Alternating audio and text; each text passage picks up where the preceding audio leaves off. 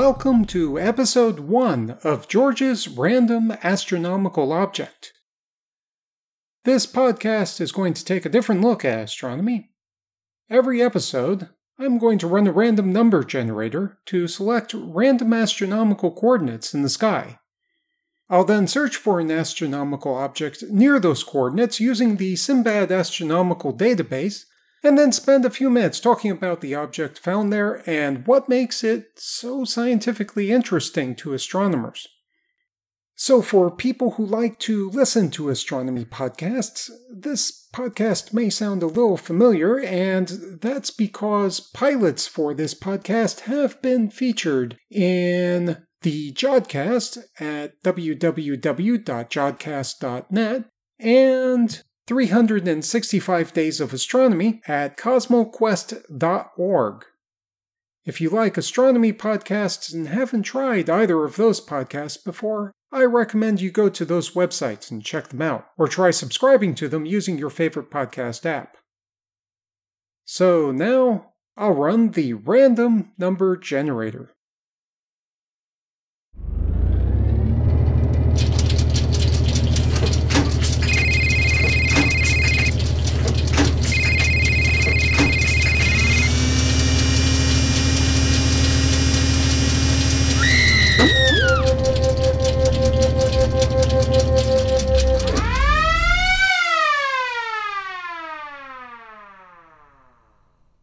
And the generator has returned the coordinates of 11 hours, 32 minutes, 57.0 seconds right ascension, and negative 0 degrees, 32 minutes, 0 seconds declination.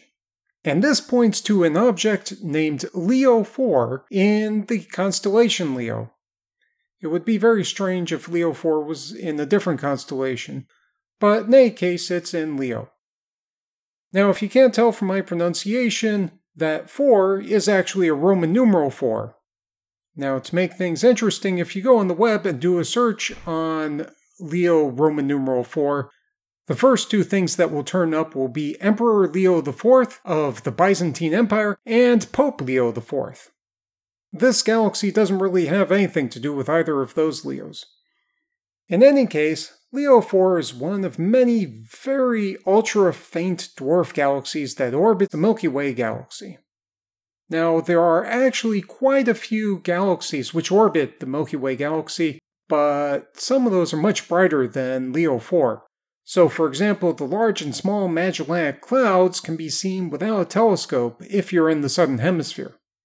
Leo 4, on the other hand, is very faint and impossible to see, even though it's just outside our own galaxy. Beth Willman, who is currently an astronomer at the University of Arizona, wrote a great scientific review of the work that's been done just to identify these types of galaxies. In the 20th century, quite a few galaxies were identified by people literally looking at photographic plates. This is such an inefficient process that I would imagine people's eyes bleeding from the eye strain. Fortunately, these days we have modern digital astronomical images, and we can use more modern computational techniques to actually find ultra-faint dwarf galaxies like Leo 4. And in fact, Leo 4 was identified in data from the Sloan Digital Sky Survey in 2007. Since its discovery, Leo 4 has attracted a lot of attention. Ultra-faint dwarf galaxies like this are thought to have changed very little since they first formed when the universe was very young. Leo 4 does not contain very much interstellar gas, which is the fuel for forming stars, so what few stars are present within the galaxy are extremely old.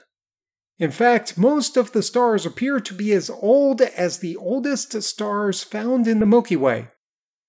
Multiple generations of stars are needed to produce substantial elements heavier than hydrogen or helium. And because stars have not been forming in Leo 4, the galaxy contains very few of these heavy elements. Having said that, some evidence was found that some stars formed about 2 billion years ago, and these stars constitute about 2% of the galaxy's mass. These characteristics of Leo 4, as well as other similar ultra-faint dwarf galaxies, have been used to test hypotheses on the formation of the universe. In current models, the universe at first contained nothing but ionized gas, but as it expanded, the gas turned neutral and then formed stars. However, these first stars produced a lot of ultraviolet light that reionized most of the gas in the universe, and this time period is called the Epoch of Reionization. Leo 4 looks like one of the galaxies that was so small when reionization occurred that all of its gas was effectively boiled away after being ionized. Without any gas, it would no longer be able to form new stars, and so it would become the spheroid of old red stars that we can hardly see today. The final thing to say about Leo 4 is that, like many other dwarf galaxies, it appears to contain an abnormally large amount of dark matter.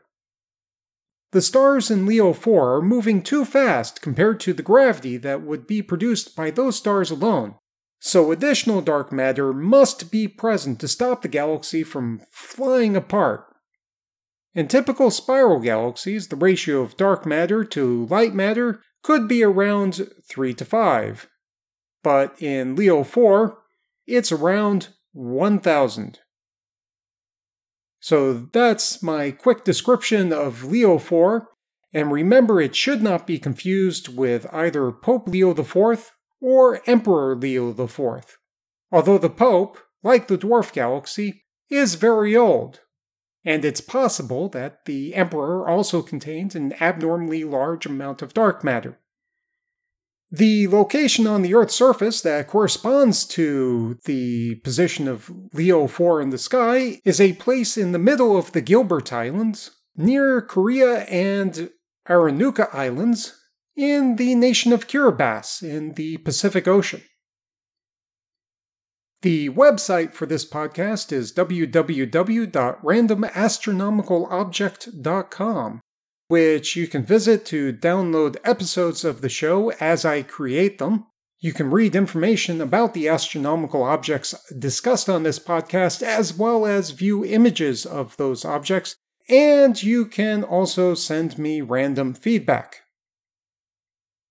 The audio was recorded and edited by George Bendo. The music is Immersion by Sasha Endy at www.sasha-endy.de, which is distributed by filmmusic.io under a CC 4.0 attribution license.